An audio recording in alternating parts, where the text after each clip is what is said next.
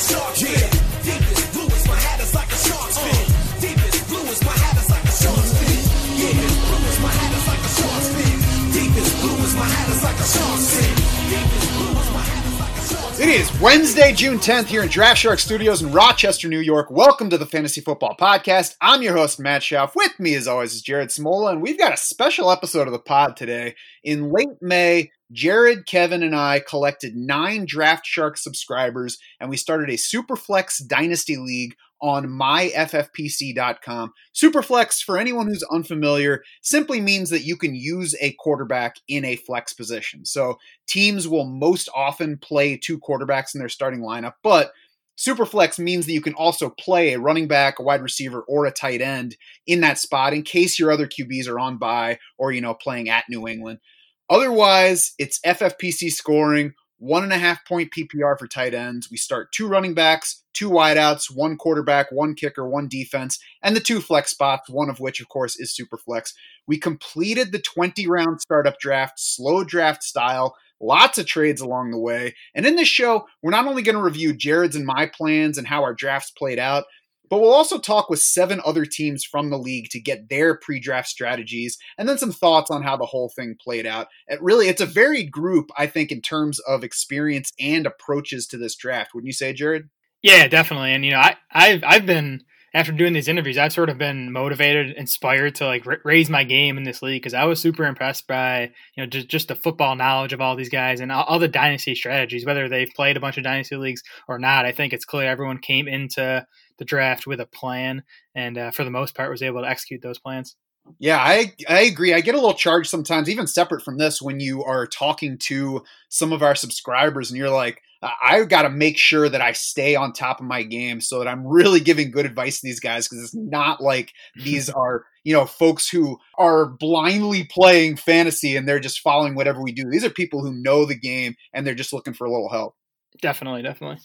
Before we get to those chats with all of our league mates, let's start with our teams. And Jared, since you had the number 1 overall pick, why don't you go first? Yeah, so I'll start with just sort of my general dynasty strategy and at least my strategy for this league. I definitely wanted to straddle the line between, building a team to win now, but also thinking about the future, which is obviously important in dynasty because you own these players forever, or at least until you trade or release them.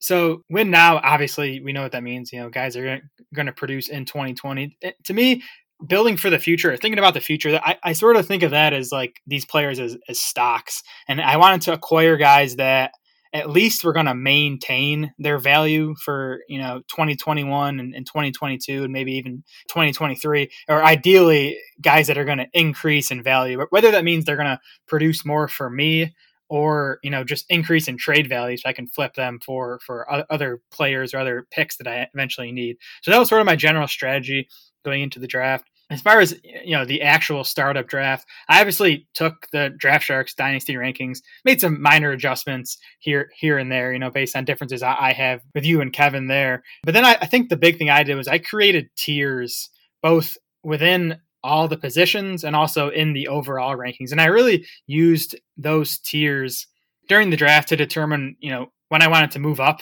to grab a player, if it was, the last player left in a tier, or if I wanted to trade down, if I just, if I just saw, there's 10 guys in this tier that are still available, let me move down a handful of spots and pick up something else. So I think the tiers were pretty important for me. I also had kind of goals at each position I wanted to come out of the draft accomplishing. For example, I wanted to get 2 running backs in my top 3 tiers. I wanted to get at least 1 tight end in my top 2 tight end tier. So that sort of guided my trade up and trade downs as well. And then talking about those trades, that's something I love about a dynasty startup draft. If you're in a redraft league, you're sitting there in the draft and you're sort of helpless just waiting to see, what gets to you. But in a dynasty draft, when you can move up and down the board, you have that power to go up and get a guy if it's someone you really want. So I wanted to do that. If there was someone I saw sitting there that I really coveted, I wanted to be aggressive, make a move as long as it wasn't, overpaying to go up and get that guy. Mm-hmm. Starting with straddling that line, I agree. I want to be competitive all the time. I don't want to either just look to the future and go super young at the beginning, or look too much at right now and load up on veterans just for 2020 and then figure out beyond. So I was certainly looking to build for now and the future. I think that one difference, and we'll see how large a difference it ends up being, because this is my first Dynasty League on FFPC. But I think that having just 20-man rosters and 2 of those spots being eaten up by a kicker and defense, and then only keeping 16 players year to year, I think there's a little bit less importance on stashing younger players and really loading up on young talent, because it's not going to be as sparse, I don't think. Again, we'll see. But I don't think it's going to be as sparse in terms of being able to find established players in the offseason or being able to stock what you need. I'm expecting there to be some decent veteran free agents available when we get to rookie draft time in this league next year. No, that's definitely right. I think with the shallower roster, at least relative to other dynasty leagues, there's just less room to stash guys who aren't going to make an impact in this coming season. So we'll get to how I approached my draft, but why don't you tell us a little bit about your decision at 1, and then I guess how things specifically played out for you, either going along with or going against your pre-draft plan. Yeah, and it was definitely a tough decision at 1. I mean, with this being a super flex league, I think Christian McCaffrey and Patrick Mahomes really are, right there neck and neck. I think you can make good arguments for both guys. And really, to me, the decision I went with that pick sort of guided what I did the rest of the draft. Not so much because it's a running back or a quarterback, because I just think Christian McCaffrey has more value in 2020. Fingers crossed he stays healthy. And I think, he should still have 2, 3, 4 more years of elite production. So I think if McCaffrey is producing, even 75% of what he did this past season, I think even in Superflex, he's more valuable than Patrick Mahomes. Mahomes definitely has more long-term value just because of the position he plays. I mean, he as a still, he's in his mid-20s. He still has, 7, 8, maybe even, 10 to 12 years of elite production. So that's sort of, I think the decision is, do you want the guy who has more value for the immediate future or the longer-term guy? I, ended up going McCaffrey. So that sort of pushes me more towards the direction of winning now versus, thinking long-term. Yeah, and I think that it was definitely McCaffrey or Mahomes at the top. I think it was much easier to say that it is McCaffrey versus Mahomes than it was to say which one of those I would prefer at 1. If I had the first pick, and I know you tried to get me to move up before we got to the well, first off, let's address that it doesn't look very good when we go out and invite a bunch of people to come play in a dynasty league with us, and then we end up with the top 2 picks. As far as I know, there was nothing nefarious in that. I think it was just how it played out. I think the person who might have the best complaint against it working out like that, though, is Kevin, our colleague, who was at 7 to begin with. Yeah, I mean, if Kevin had got the 3 pick, then I think there'd be more to worry about. But it was completely random, and I don't know. I mean, I'm not going to complain about getting the 1 pick. Obviously, I think I would have rather had the 2 pick. I might even rather had the 3 or 4 pick, because I do think Saquon Barkley and Lamar Jackson. I think it's maybe a slight tier break between McCaffrey, Mahomes, and those 2. But I think Barkley and Lamar Jackson in this format are both awesome starting points for a team. Yeah, I think that it's certainly possible for those guys to join these 2 in the same tier. But for right now, it's pretty easily these 2. And I would have taken whichever one you didn't take. I would lean Mahomes just for the long-term safety. And I think beyond just the long-term safety, I think he has showed us in 2018 that he has the capability of producing that way above the rest of the position season at any given point. I think we'll get another couple of years like that from him along the way, along with just sustained excellent production. Yeah, no, I don't disagree with any of that. My second pick in this draft was Dalvin Cook, and I moved up a couple times to get him. I ended up getting him at the 203, and I just, again, looking at those rankings and looking at the tiers, I had Dalvin Cook as a top 12 overall player. He was the last player left in his tier. So I made that move up to grab him. That was obviously before the holdout stuff. It's not like I didn't know that, he was entering the final year of his deal and the holdout was a possibility. Maybe now I take Joe Mixon or Nick Chubb over Dalvin Cook. But, again, especially talking dynasty, I mean, it's less of a concern when you have the player for his entire career versus just this season. I still think getting Dalvin Cook at 15 overall was a pretty nice value pick. I certainly agree with that. I was actually surprised at how quickly running backs went off the board. I mean, I know that they're going to go fairly early, but after we saw 4 go in the first round, 8 more went in round 2. So there were 12 off the board by the time we finished the first 2 rounds.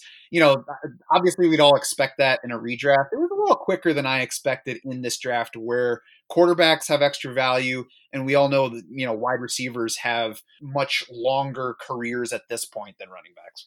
Yeah, so let's talk about your team, because you didn't take your first running back until the 7th round. I believe it was your 8th pick, correct? Was that a general idea you had going in that you wanted to sort of wait on running back, or is that just because the running backs were flying off the board so early? No, that was not a specific plan. I mean, going in with the 2nd pick, I knew it was either going to be McCaffrey or Mahomes. I probably would have guessed that you were going to take McCaffrey so that Mahomes would be mine. I knew that I wanted to get a young tight end early. I did not expect to have a shot at George Kittle.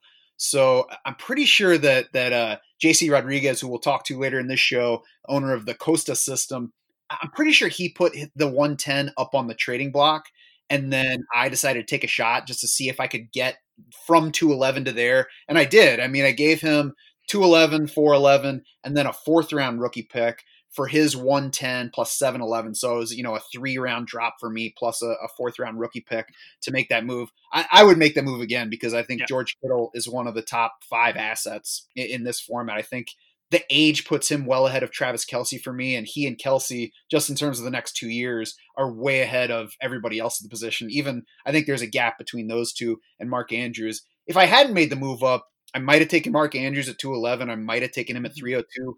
I feel like if you had asked me before the draft, though, I probably would have expected to take a running back with one of those 2 picks. And, like I said, I'm surprised that the 8 just flew off the board in round 2 and didn't really leave me a potential good option had I stayed at 211. So then, once that happened and I was sitting at 302 and I had Patrick Mahomes already and I was watching Tyreek Hill stay on the board through all these running back picks, I'm like, well, I want to go ahead and get Tyreek Hill then. I've already got Patrick Mahomes. That's about as good a stack for weekly fantasy play as you can get, because those guys can just put together, 400 passing yards plus 150 receiving plus 3 touchdowns for each of them in a given week at any point. So I made a slight move up to get Tyreek Hill, and that left me without a 4th round pick. So by the time I'm picking in round 5, there are so many running backs gone, and the next 3 running backs at that point,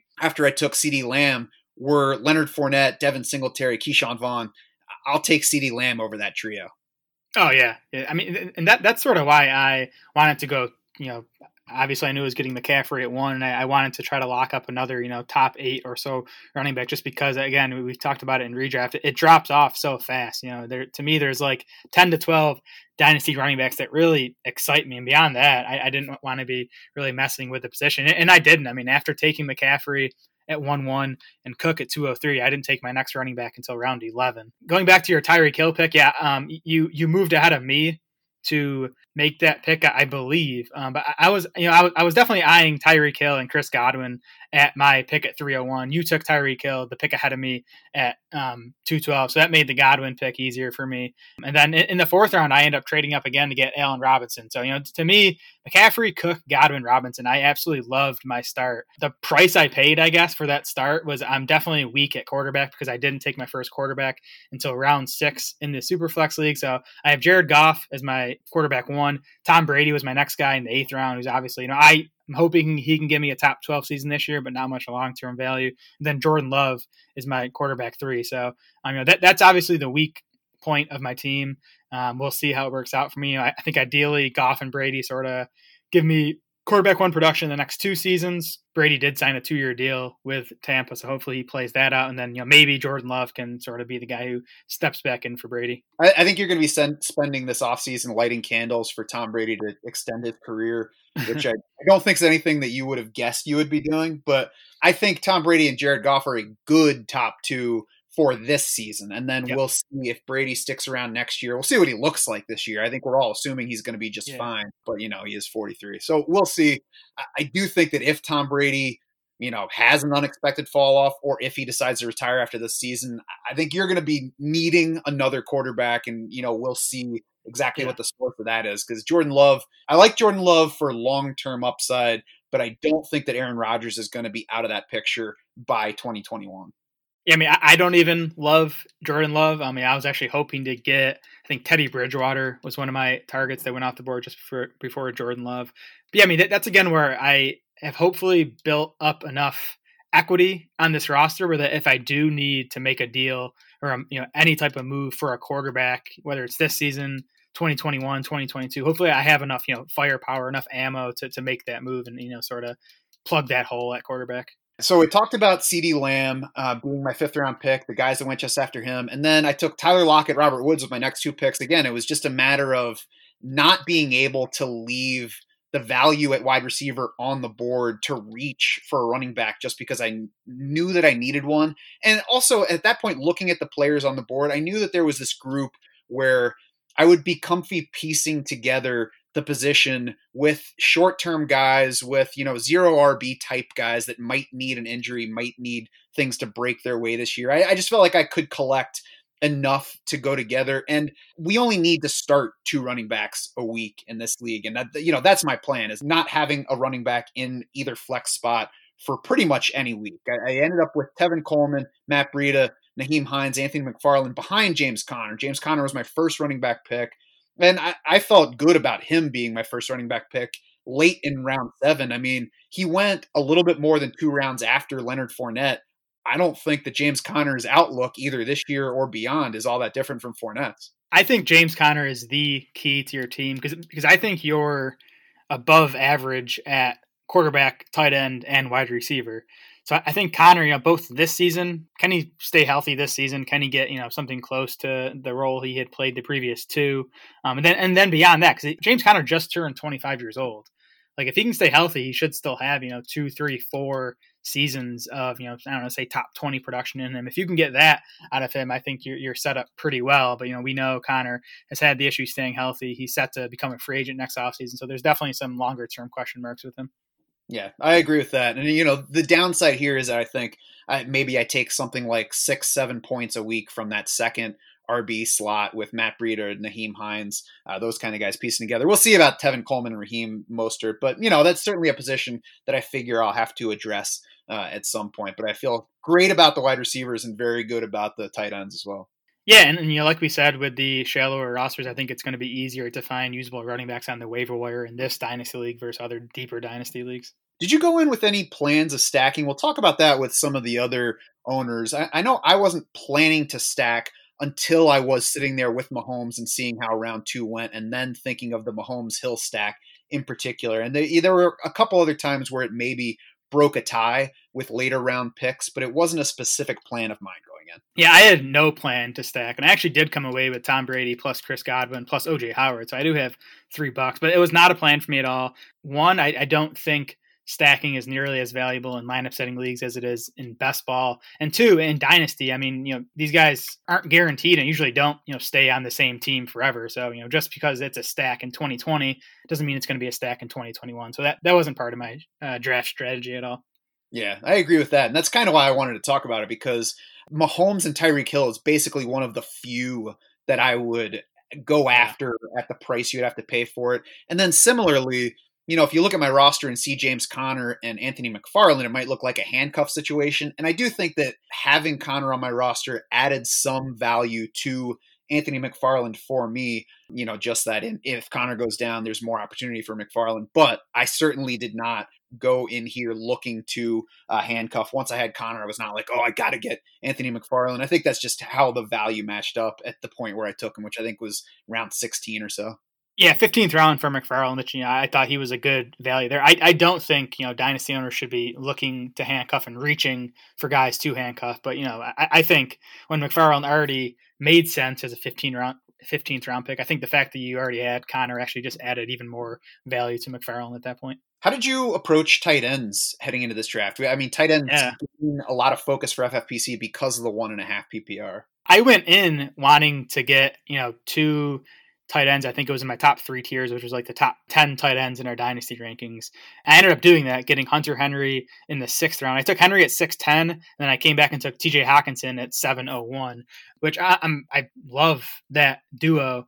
If I could go back though, just seeing, I sort of thought if I did that, it would spark a tight end run. I mean, that didn't really happen. I think tight ends in general just dropped farther in this draft than I expected. So if I could go back, I might pass on Hockenson, maybe take quarterback there. I think I was considering Matt Stafford versus TJ Hockenson. So maybe I go back and take Stafford there and get a tight end a bit later, just because they did fall farther in this draft, considering the 1.5 PPR for tight ends. They fell farther than I thought they would. Yeah, I expected tight ends to go a little bit faster than they did. Like I said, I wasn't expecting to have a shot at Kittle. I was expecting to maybe look at Mark Andrews around the 2-3 turn. So I did want to get one fairly early and young that I could rely on for a while. Once I got Kittle, I knew I could wait on that position for a while, but I'm certainly happy to grab Blake Jarwin at that spot. And then, we'll see if Jack Doyle, Josh Oliver help me out. Yeah, it's a solid group there with Kittle, obviously your guy for the long term. All right, so you've heard what Jared and I think about our teams. Now let's hear from some of the other owners around our league. Joining us first here is Tim Olson. Tim, thanks very much for coming on to talk about your team. Hey, thanks for having me. I'm excited to do this pod. Tim's team is probably the one I'm most excited to talk about. I mean, I think if nothing else, it's the most interesting team coming out of the startup draft. So Tim made 13 different trades, before and during the startup draft, which I believe was the most in the league. Some of the bigger ones, he sent his 5th rounder and 11th rounder in the startup draft for a 2021 first round rookie pick, an 11th rounder and a 20th rounder. He sent another 5th round startup pick and a 10th round startup pick for another 2021 first round rookie pick, plus a 9th round and a 16th round pick in the startup draft. Tim traded the 107 in the startup draft, plus a 12th and an 18th for another 2021 first round rookie pick. So that's 3 if you're counting. And then he picked up another 2021 first rounder by trading the 209 for that first round pick and a 4th round pick in the startup draft. So Tim, heading into next year's rookie draft right now, owns 5 first round picks. So he owns, nearly half of the first round in the rookie draft. He also owns 2 second round picks and 2 third round picks in the rookie draft. And then as we start to get into his team here that he drafted in the startup, Tim drafted 4 rookies. He only has 1 player on his entire roster with more than 3 years of NFL experience. So it's clear that Tim had a plan heading into this draft, and he definitely stuck to it. Yeah, so Tim, before we get to too many of those specific players, tell us a little bit about your experience with Dynasty Leagues and or the Superflex format as we're playing here. So Dynasty, brand new. I saw on Twitter you guys put the invite out to Shark subscribers, and I've always been interested, and I'm like, this is the time to do it. Might as well jump in. And so I'm brand new. In fact, I started a second one on FFPC recently.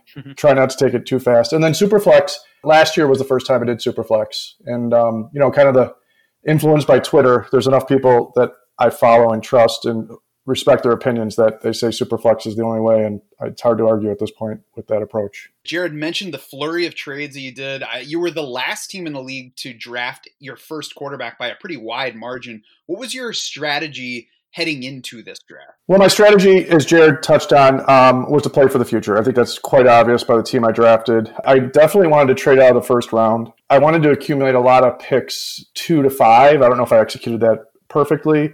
And also age 24 kind of was my number, and younger, Jared mentioned the 3 years experience, except for like 1 player. I kind of stuck to that. Mm-hmm. And then kind of punted on quarterback. I figured, with my approach, I'm not going to compete this year unless I catch lightning in a bottle. I'm not holding my breath. So, just trying to stay young. This is all new. So I believe a lot of things. I know nothing about Dynasty, if that makes sense. It seemed that receivers and tight ends hold their most value. So I was trying to go young there. Running backs, I just think, you just look at the Dalvin Cook news, and there's so much volatility in running backs that I just didn't want to build around that. I wanted, I took DeAndre Swift, trying to get someone young with high upside pedigree. But yeah, that was the gist of it, was kind of playing for the future and trying to make the strength of my team young receivers. You said you were hoping to catch lightning in a bottle. To be fair, that might be a good nickname for your top quarterback, Gardner Minshew. He doesn't have the draft equity to have too much trust in him, but why not? Stranger things have happened, and to go along with another pick, the young receiver I got, I just figured I'd punt on quarterback, see who fell to me, and see what happens. And in next year's class, obviously, there's names everyone knows, even new guys like me, that, I have the equity where if I need to get one of those high-end quarterbacks, I have a chance. Mm-hmm. Do you feel like you did pretty much stick to your pre-draft strategy, or were there points in the draft where you felt the need to adjust your approach? No, I think the biggest thing I was able to do was avoid temptation. There's so many good players that drop. You're like, oh my God, how is this guy here? But he just didn't fit my profile. The only time I pivoted was, I waited on quarterback, and, I took Big Ben pretty late. Who knows if he even plays this year, let alone in a dynasty league. That's the value is obvious there. I guess I wish I would known. I saw Matt tweeting about it, the 3 quarterback thing. I probably would have waited longer. I thought maybe I might get stuck. So, that's not a complaint. I didn't, look at the rules close enough. So, but, other than that, I think I stuck to it pretty well and didn't really feel the need to pivot, just kind of kept with the plan. What was your favorite pick or move that you made during the draft? Early on, I got a third-party kind of value calculator for dynasty leagues after a few picks. So I think I could have gotten a little more value in my first couple picks. Jared mentioned some. To be fair, I'm valuing the first rounders as a mid. So if they become early first rounders, my value is fine on some of those early picks. But if they're mid first rounders, I gave up a bit. In any event, I don't really have regrets because it was kind of my plan. And to kind of get the ball rolling and show people you're an active trader, I probably had to give up a little bit of, quote unquote edge to get involved. But I think my favorite pick, it's kind of boring. I went through 5. 5 I kind of debated, and I'm going to go with DJ Moore in round 3. I kind of was eyeballing him as the anchor of this team and really a guy that I think for a long time, could be a highly productive, wide receiver 1 perhaps, especially with that bad defense this year and, some stability at quarterback. That's the one I'm most excited about. Yeah, just going back to those trades real quick, it's interesting because, you basically set the market for what 2021 first round rookie picks are worth in our draft. So, even if maybe you didn't get great value based on, that trade calculator you were looking at, I think because you were the first one to move a bunch of those, all the other trades involving 21 firsts sort of used your trades as a guideline. So I think you did just fine with those deals. Yeah, you actually reminded me of my old life where setting volatility, I used to trade derivatives here in Chicago, and the market is the market. Like if someone sets volatility and is willing to trade, it doesn't matter what your sheet says. Yep. That's really not fair for you to come in with experience in other markets. Well, it's been a long time, and I was average at it at best, so I wouldn't be too worried.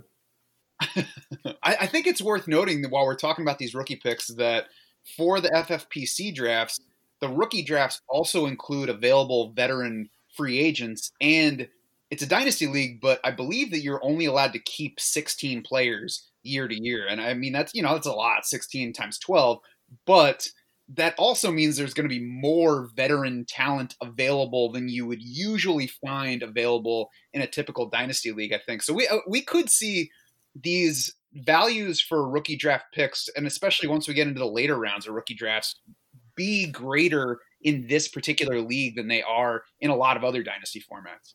Yeah, I think that makes complete sense because even, if you got to get down to 16, I mean, I think if you look at who wasn't drafted, there's a lot of viable guys that could help teams this year, even, before the injuries kick in and position battles and things like that. Now, you might have already answered this one in a previous question, but is there anything in particular that you would do differently in hindsight now that we're past the draft and you can look back on how your team shook out? Yeah, I mentioned the first couple of trades, maybe trying to squeeze a little bit of value. I'm not going to lie, I don't remember the details, but did I counter? Did I just accept? I think I was a little bit eager to kind of just get my feet wet.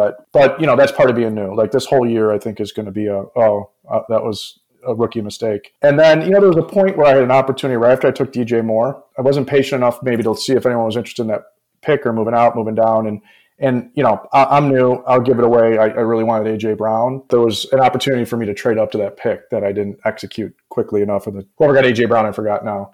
And then I attempted a couple times to go after him, and it just didn't happen. I'm like, all right, I just have to move on. But other than that, I'm really happy with how I stuck to my plan. I'm excited for the year. And, if I can catch lightning in a bottle, I don't want to just tank with my rookie pick. I would like to, try to be competitive. So we'll see how it plays out. Yeah, I mean, that's always my issue. I pretty much in any draft, there are always more players I want to draft than I'm able to draft. And, especially in a format like this, every time my turn came up, I was like, all right, do I wait and see if anybody wants to trade? Do I ask if anybody wants to trade? Mm-hmm. And in Dynasty, I mean, there's so much more room for different valuations on things.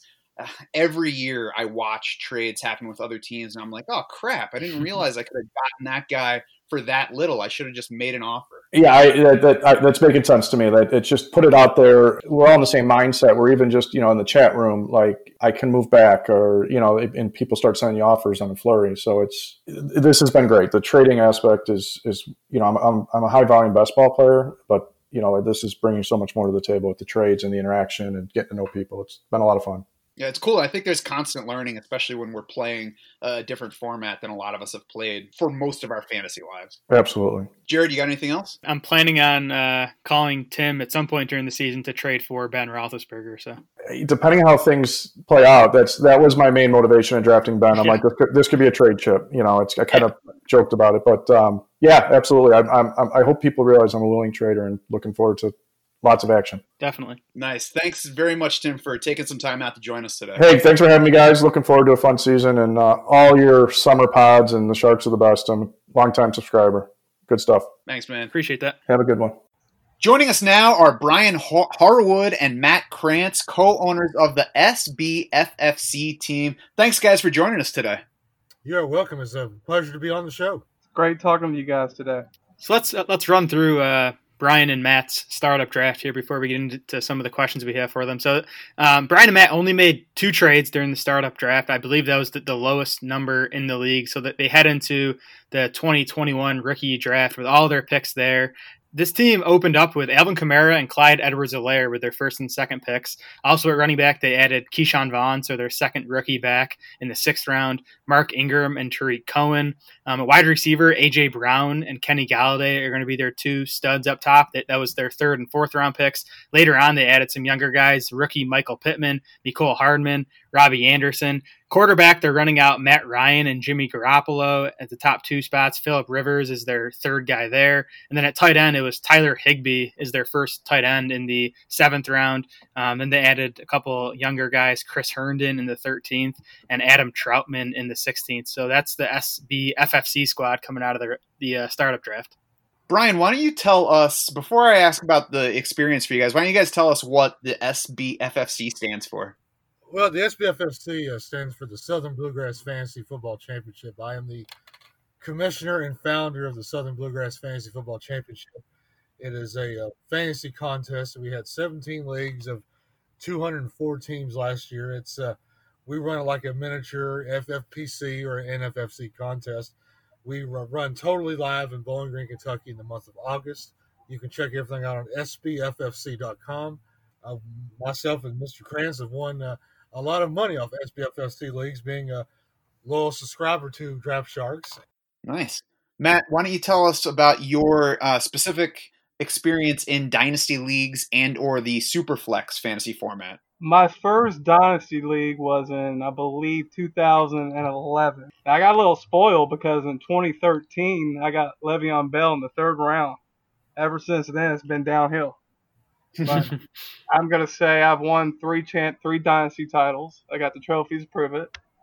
And I don't like trading in straight up redraft leagues. Dynasty to me allows me to trade with other owners, and it's really, really, really fun to be able to trade in dynasty leagues. I wouldn't want to do it in redraft, but dynasty I'm good. As far as Superflex, I don't really have a ton of experience, so this was kind of a unique draft for me.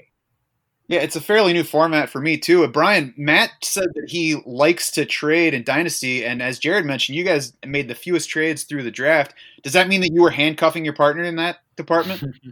Well, no, we think of quality over quantity of trades. We got about 1,000 offers. We were just there was none. I mean, we were not getting great offers, so you guys must have stolen them all from us.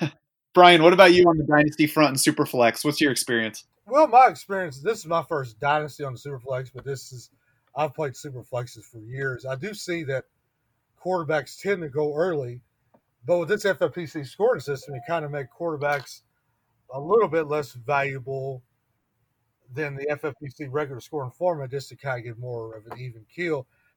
I've found in Superflex leagues that there's always a quarterback on the waiver wire to go pick up. Quarterbacks are always the easiest to score points when they start. I do like the way that you can only draft 3 quarterbacks in the draft itself. And I think we've got 2 good ones with Ryan and Garoppolo. And Phil Rivers is in a division where the AFC South, they think defense is a third world country over there. And so Phil Rivers, he's going to get the job done too. And he loves his tight ends. So Phil Rivers loves tight ends. So that's going to be a good the owner that got Jack Doyle I think is going to be happy. So, but my experience is like, wide receivers tend to wait a little bit later on. Well, you've got to get your quarterbacks and running backs early. What was the collective strategy for you guys heading into this draft? Well, for me, I wanted to kind of do like a blend of old and new. And I think we may have done the best job out of any team in this draft by getting what we did with Ingram in the 10th and then pairing him up with the vet rookies, Kyle Edwards-Helaire and Keyshawn Vaughn. I think we have a very good mix of youth to go with veterans. So I was kind of just wanting to get the best of both worlds as best as we could. I had a little disagreement with the co-owner Brian there on quarterbacks. I thought we may have wanted to jump in a little earlier. I mean, I like Matty Ice and Garoppolo's okay. I'm not sure stacked up to the other teams if we did enough at quarterback, but time will tell. Well, we may not have. I agree. We were talking about Daniel Jones, picking him in the 4th round. We probably should have, but that's good to get the experience in there. I agree because you had 5 quarterbacks go in the 1st round. As a franchise, quarterback is a franchise player, and Ryan and Garoppolo will be around for a few more years. Rivers will not be, but I tend to agree. But I don't know, Harwood. Rivers got 15 kids to support, so he might be playing for another 5 years. I could see that. I could definitely see it. And he's probably taking in vitamins that Tom Brady's on. Do you guys feel like you pretty much stuck to your pre-draft plan throughout, or did you find yourselves adjusting course at points? Well, I mean, we had to adjust to look at the 15,000 trade offers. Well, we were adjusting to see best players available. We had an idea in mind of who to take. Like, say, for example, we were torn between 2 players around 6 or maybe 7 that I was like, well, maybe we go ahead and trade because the player might be there to couple picks later, and then we get a bonus pick later, like in round 9 or 10. That helped us there as well. Matt, what was your favorite pick or move that you guys made during this draft? I think orchestrating the trade, maybe Brian can help me with the exact details, but we ended up, I think, trading back a little bit and getting 2 picks back-to-back around 10. So we had 3 picks around 10. To get Mark Ingram in round 10, and then the next pick to get a young stud and Michael Pittman, Yes. who we've watched and studied the tape at USC. He's got a lot of potential. His dad was Mr. Olympia for Tampa back in the day. I think those 2 picks back-to-back, and then few picks later, get Mecole Hardman to go with Tyreek Hill's going to open up for Hardman. Hardman he's young, and having Mahomes for the next few years, I mean, those 3 picks around 10, I'm not sure you're going to find a better 3 picks by a team in any round in this draft. I definitely agree, especially with Pittman and Hardman. Brian, anything that you would do differently in hindsight now, looking back on the draft? Well, as Matt and I were talking, maybe get a quarterback earlier. We were talking about possibly getting Daniel Jones instead of Galladay around 4. We had some discussions over that. We had some Buffalo Trace Bourbon discussions over that. I know somebody hates Galladay, so Talking about me? Yeah, well, I did see that. Jared, you had an article on Galladay. Yeah, I think he's overvalued in redraft, but I think where you guys took him here in the 4th round in a dynasty, I mean, he should still have 4, 5, 6 years of high end production. So I thought that pick was fine. I'm not going to hate on that pick. That's why I was telling Harwood that Jared probably fine with this pick in a dynasty. I mean, it's a lot different than your normal run the mill redraft. So I was wanting to take a quarterback there, and Harwood kind of persuaded me that, I mean, it was hard to pass up Galladay at that point. I will admit to that. That was my fault. Well, but and also too, I mean, the serviceable guys. I mean, I'm assuming a lot of these guys are going to start the quarterback at the flex most of the time. It'll be different in terms of the matchups, and maybe another thing I would have done different. Maybe made a couple more trades early. I would have liked to see what we would have got in a fair market value for our 2021 first round pick. Because if I were just going to trade just that pick, what would we get back? What do you all think? We just talked to Tim Olson, the owner of Rhino 19, and he's the one that stockpiled. He has 5 2021 first-round picks now. It seems to me the going rate was like a 4th or 5th round startup pick in exchange for a 2021 first-rounder. You know, personally, the way I play Dynasty, I'd rather have the 4th or 5th round startup pick. But, you know, you have guys like Tim who are stockpiling their rookie picks and maybe playing a bit more for the future. Well, I could see that, definitely. I think that's one of the cool things about the format is it's harder to say what's right or wrong. It's just a wide variation in approaches. Yeah, there's nothing really to go by on a league like this. I mean, which makes it fun. You know, you're just kind of out on your own, wheeling, dealing, looking at trades, and figuring out where you're going. We had a few homer picks there, but not too many. Can you guys talk quick about your strategy at tight end? I think, you know, for the FFPC, it's tight end premium, 1.5 PPR for the position. Well, we both went to Western Kentucky University, tight end U. It was Jack Doyle, Tyler Higbee, Deion Yelder. So going in, we wanted Higbee. So, I mean, I think round 7, he was our first tight end off the board. And we were very, very pleased with that pick, aren't we, Harwood? Well, and that is as well. Higbee had a really good second half last year, too. He caught fire, and I think now he's understanding the system. Over the second half last year, he was probably a top 3-4 tight end. But Tyler Higbee, I think, is going to be good. It's a matter of just can the offense stay healthy? Can they stay consistent? That's the thing. You know, we were like this. Matt likes Chris Herndon as well. And I think Adam Troutman was a good pick from out of Dayton. I think he's a good, just late round, kind of dart throw. It may take him 4 or 5 years, but he may be like Higbee. In the 4th year, he goes off. Well, in that case, he's got to be patient. I mean, sometimes in dynasty leagues, patience is a key, especially with tight ends in this format. Mm-hmm. Because tight ends rookie tight ends tend to take a couple years to mature and grow anyway. Well, Matt and Brian, thanks very much for joining us to talk about your team. We look forward to competing with you guys in season. We look forward to competing with you all, too. Thanks for letting us join in. Thank you, guys. You bet. Guys, take care. You I too. appreciate you, my friend. Joining us now is JC Rodriguez, the owner of the Costa system. JC, thanks for joining us. Pleasure to be here. Why don't you tell our listeners what the significance of your team name is? Sure, yeah. Well, my middle name is Costa, so a bunch of I use Costa as screen names in a bunch of different places. So I used to have a team called the Dennis System, which was a play on the Always Sunny in Philadelphia, and then I switched that over to the Costa System. But my team logo is still the old Dennis System poster from the show. So I generally started when I switched over. I started winning some leagues, so decided to stick with it and let everybody know the source of my winning was my system. Nice. Keep going with the system. Jared, why don't you tell us about how his team turned out? It's kind of an intimidating team name, actually. You know, it's like, you know, what is this system I'm going up against here? Yeah, so let's go over JC's startup draft here. So JC made 8 trades during the startup draft. The 2 big ones, he sent his 2021 first round rookie pick and the 5'11" pick in the startup draft for the 305 and a 2021 third and 5th.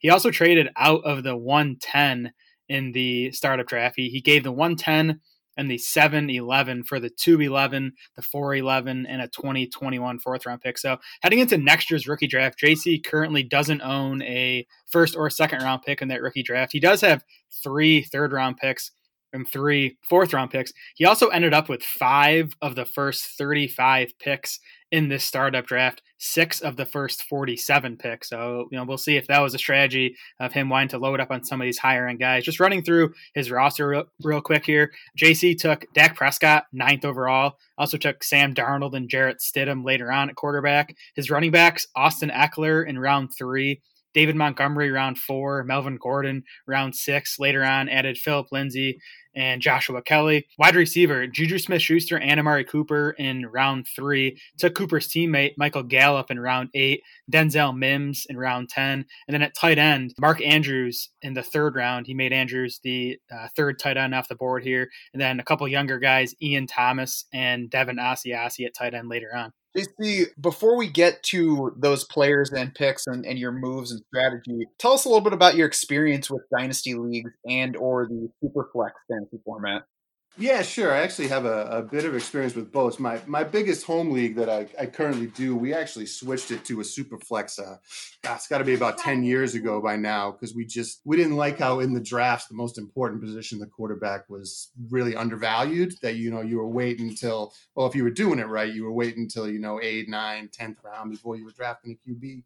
So we wanted the QB to be important. So we switched that one over there a long time ago. That's a redraft league. We do that every year. And then as far as Dynasty goes, I actually got into FFPC through you guys. I started doing the playoff challenge that you guys were advertising on the Draft Shark site. So I got in through the playoff challenge. I've been doing that for a number of years. And then about 4 or 5 years ago, I started my first Dynasty team. I'd done keeper teams before, but keeper is a little bit different. You're generally keeping, 2, 3, 4 guys maybe on a whole roster. So it's not really shaping your offseason so much. I wanted to do this one where you're keeping 16 and you're really busy throughout the whole offseason. Like, it gives you a whole year to talk trades and really be involved, which has been, key during this time that we're all stuck in the house. So I've picked up a lot more teams lately. I've actually started, I think, 2 or 3 more dynasties this year alone, as we've been stuck in quarantine. It just gives you something to do to kind of keep busy. So I got a bit of experience with both. Good times. I enjoy the Superflex. I like the QB important aspect of it. Yeah, I think it's the ideal answer to making the QBs more important without making them too important, as you can in playing 2 quarterback leagues where you can just turn like the first 3 rounds into just a QB fest. Yeah, exactly. What was your strategy heading into the draft? Jared mentioned all the trades that you made and the changes to your rookie picks next year and on all those early picks. What was that all part of your pre-draft strategy? That was part of my pre-draft strategy. I decided, generally I'm a trade down guy. Most of my leagues, I end up with a lot of extra future first round picks and things like that. I like to trade down. I had actually just done a Superflex league with Adam, actually, who's also in this league, that finished about 2 weeks before this one started up. And actually in that one after the draft, I traded for Patrick Mahomes. I basically gave up a ton because Mahomes was available. So I said, yes, I'd be glad to have him on my team. So I made some trades there. But in this one, my strategy was I'm going to try to get a lot of picks near the top. I'm not going to do this trade down thing. I'm going to try to trade up. Originally, I traded up. I had 110 and 111, thinking, all right, the last draft I did, 5 of the first 8 and 6 of the first 10 picks were QBs. So my thinking was, I go in, I had 11 guys I really liked. It was 11 guys. I'm like, I'm going to get 2 of them. So I traded up, and then what do I know? Only 3 picks before it gets up to 9 are QBs in this one. My hope going in was I was going to grab Kamara and Kittle. I wanted to get a little K-squared action. So I was going to try to grab both of those. But Kamara went before I even had a shot, and then Dak was still sitting there at 9. So I made a little trade to get up and get Dak because I got Dak as my number 3 QB. So him still sitting there at 9 was kind of good for me, but that basically threw everything out the window because I was going to hold off on QBs until I was thinking like 4th or 5th round. But with Dak still sitting there, I kind of had to audible a little bit because I'm a big fan of Dak this year. I really like that passing game they have going on there, and picking up CeeDee Lamb and everything really just makes me feel like they're going to have a good passing game for a lot of years. I know Dak's not signed yet, but I'm pretty confident he's going to be at some point. He's going to be on the Cowboys. So pretty much once Dak was still there and Kamara was gone, everything changed. So I traded up from somewhere in the 2nd round to grab Dak. And then at that point, I was like, well, Kamara's gone. So I'm probably I don't want to grab another QB. So I'm going to trade down. That's when me and you made a deal. We made that you traded up to get Kittle. So I traded down to 211. I actually ended up trading down again from 211 to 3-4 and picked up Mark Andrews, which I was really happy with because I had him as my number 2 tight end there. So to be able to get Andrews, I picked up a lot of picks later on. I got that 7-11 to 4-11. I also jumped up from 8-2 to 6-9. So I was able to grab kind of some capital still in this draft while trading out of that spot. And like you mentioned, I had a lot of picks in the first few rounds. That was definitely by plan. I decided going into this one, I wanted a lot of high picks. So I ended up having that 1 first-round pick, and then I actually had 4 picks in the 3rd round, which was interesting. I was able to kind of stock up there, and that did some shifting around. But it's pretty much like every draft. You go in thinking you're going to do one thing, and then one pick kind of throws the whole thing off. I shouldn't have been surprised that quarterbacks didn't go as early as they did, but just from the last draft I've done, and even my experience in my super flex at home, the QBs just, they tend to fly off the board in the first couple rounds in these. And that kind of didn't happen here. We only had, I think, 6 QBs in the first 2 rounds, which was kind of low. So it kind of changed things a bit for me, but that makes it fun. You got to adjust it as you go along. Yeah, I was surprised with you that quarterbacks didn't go faster in the draft than they did. I don't regret moving up for George Kittle at 10, but I was surprised to see Mark Andrews stay on the board as long as he did. And after watching him go, I was kind of like, man, I didn't know that was going to happen. Me neither. I didn't know that for sure that was going to happen. When I first traded with you down, I was hoping to get that running back. I was really hoping to grab a running back there. I was hoping to maybe grab like a Miles Sanders type or, something like that. And by the time it got down to 211, the only thing left was Derrick Henry, who I like Derrick Henry.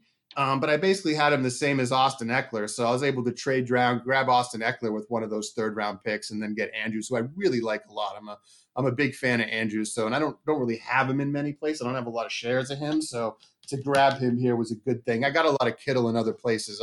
Believe me, I understood your trade up. I love Kittle. He's awesome. But for me in this one, it worked out well to slide down, grab Andrews, and then get a little more capital later on. Yeah, I was very surprised by how far a lot of these tight ends dropped, considering the tight end premium 1.5 PPR for tight ends in these FFPC drafts. JC, I want to go back to those rookie picks, and just because you do have so much experience in these FFPC dynasty drafts, do you in general feel like people overvalue or undervalue rookie picks in comparison to either startup picks or just veterans once leagues are already underway? Yeah, I think most owners, they overvalue the 1st round picks and they really undervalue the 2nd and 3rds. After 2nd and 3rd, 4ths are pretty good too. After that, who knows? But I find people kind of just throw around the 2nds as sweeteners, like they don't mean much. And I like gathering up a bunch of 2nds. Like in that other league where I picked up Mahomes, I gave up 2 firsts in the deal to get Mahomes, but I also got back 3 2nds. And I was like, that's a pretty good for me when I'm upgrading from Josh Allen to Patrick Mahomes. I'm more than happy to take a couple 3rds, a few 3rds for a couple firsts. So I normally like to hang on to the first, mainly because I like to use them to get other things. Like I generally will count on people having a big value on those. Like, I'll use them to pick up guys in the past years. I've used them to get guys like DeAndre Hopkins and Michael Thomas and players like that when I'm mid-season and I have a team that I think has a chance of actually winning something.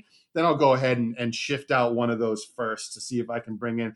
But that's the thing. I'll really only trade one of those first if I'm getting some sort of star player back. I'm not shifting out a 1st round pick. So, I could pick up Keyshawn Vaughn or something like that this year. Like if I'm going to trade those out, I really want to grab someone good with it. But yeah, that's the first thing. They tend to get overvalued. You just don't know where they're going to be until you get to the end of the year.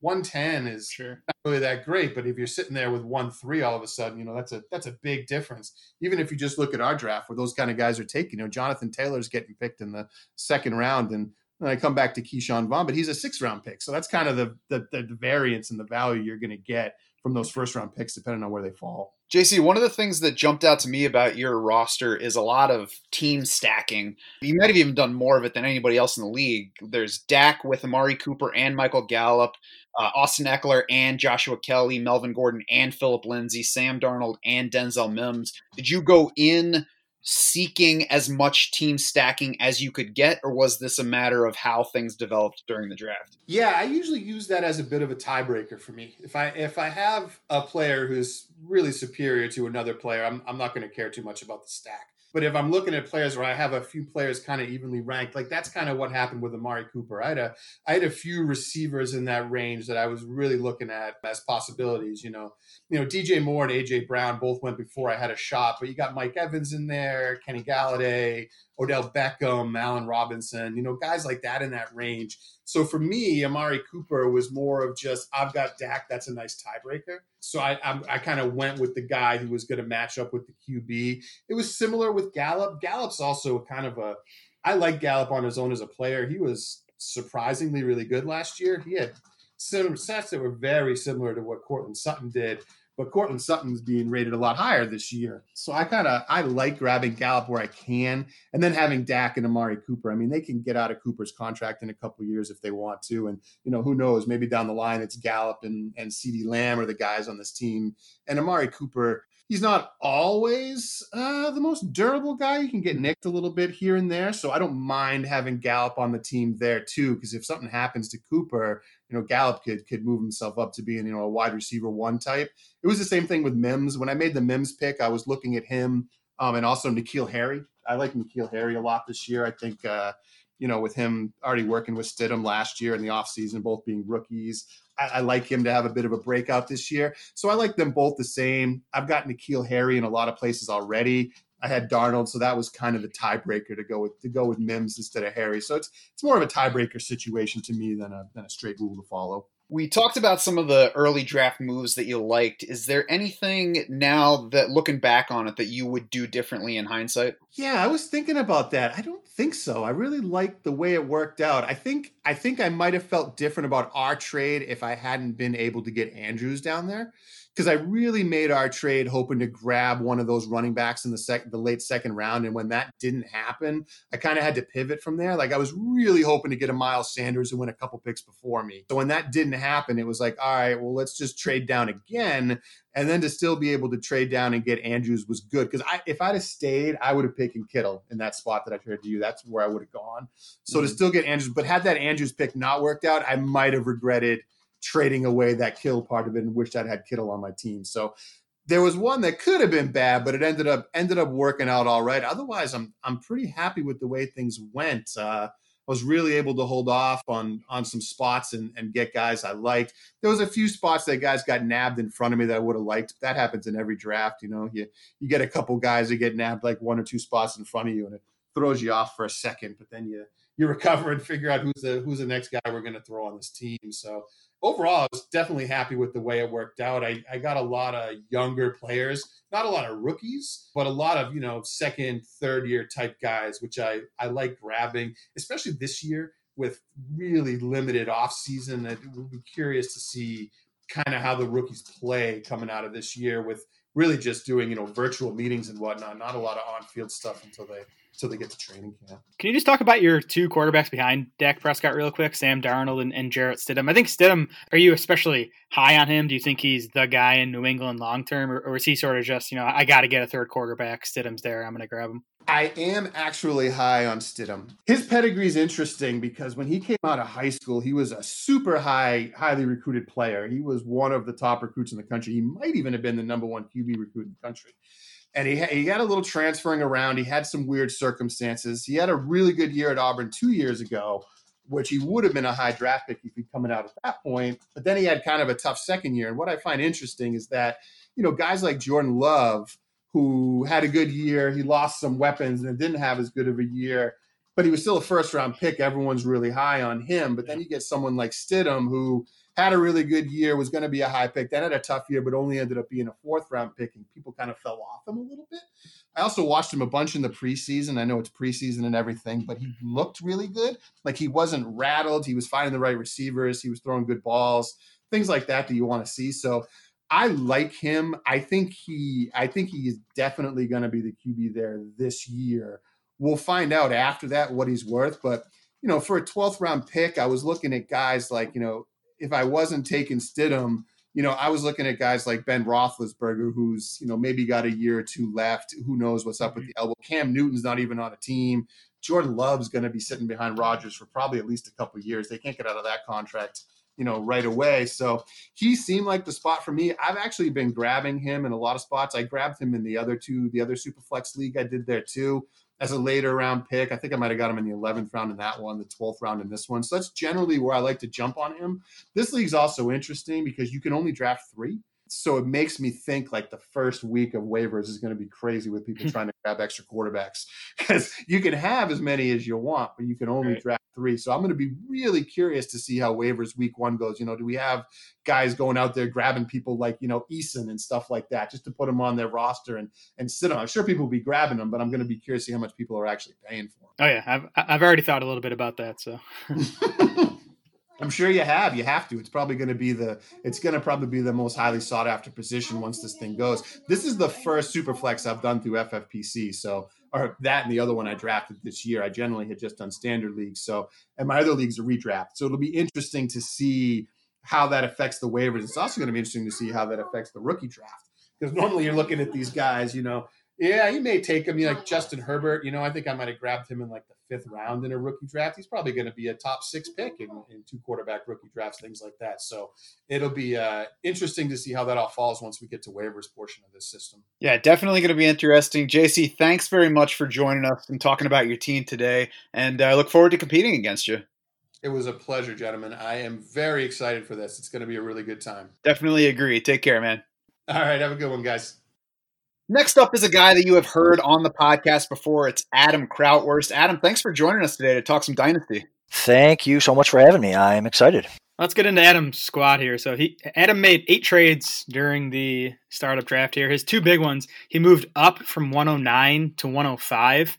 He gave up the 309 and got back the 505 in that trade. And then he sent his 2021 first-round rookie pick away, in addition to the 404 in the startup draft for the 209.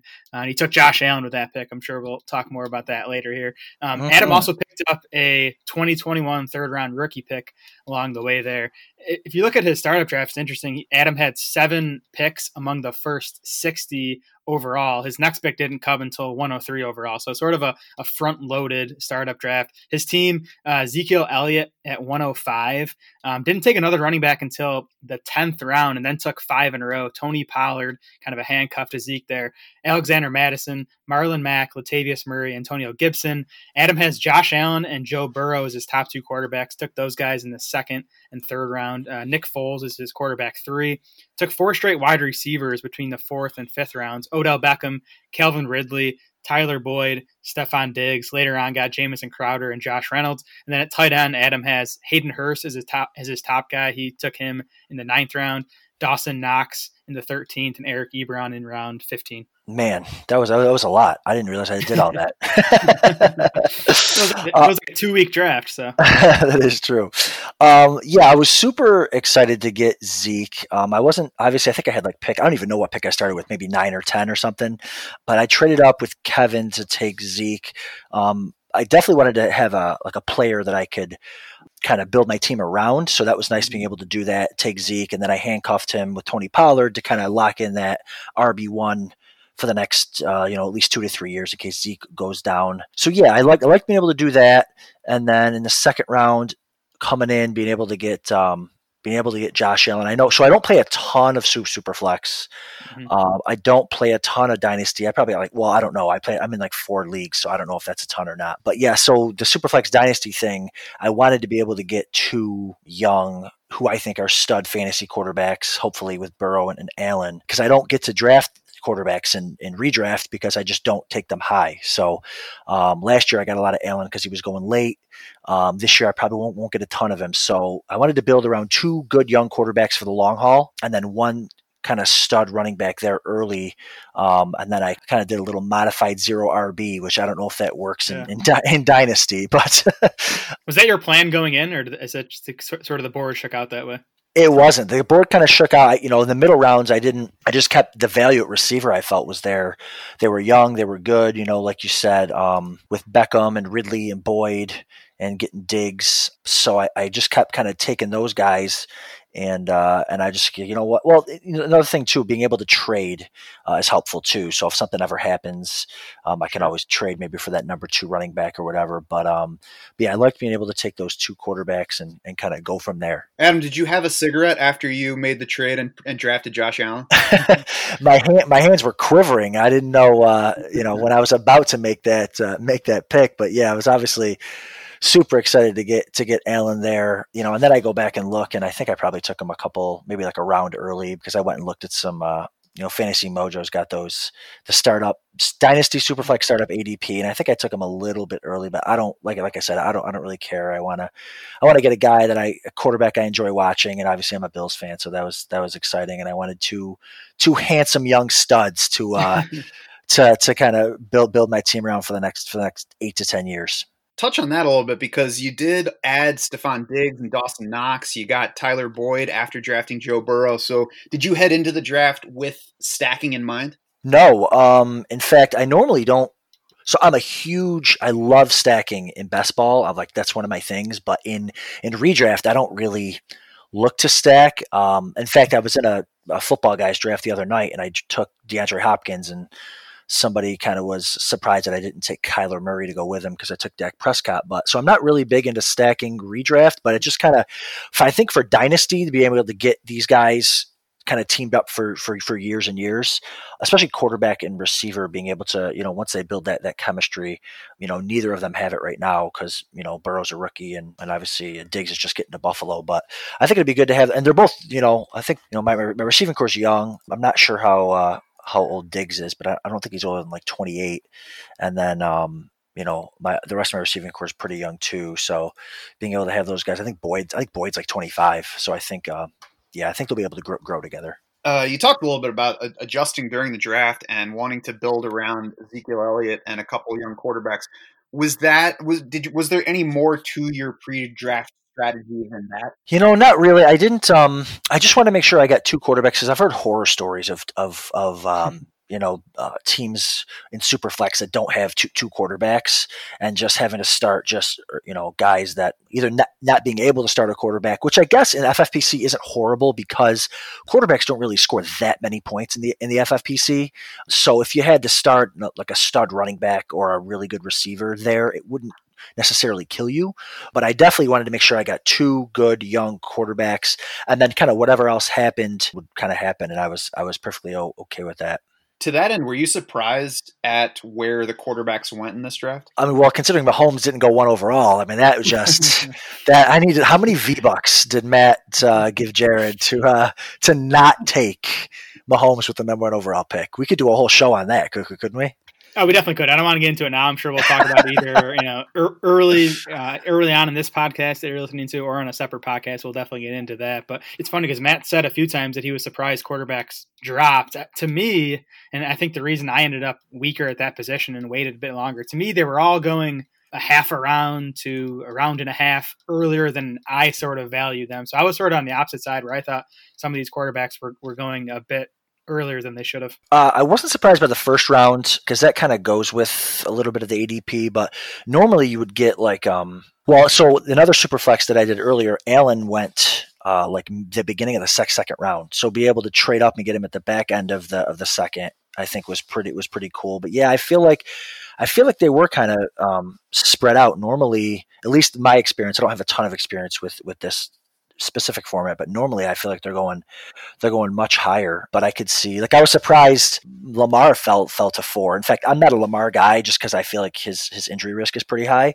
But I was trying to trade up to 4 from the 5 spot to get Lamar Jackson. The guy just I think he insta-picked Lamar once he didn't even see my trade offer. So I think once you get one of those 2 high quarterbacks, Mahomes or Lamar, I think it really helps you out, especially because they're so young.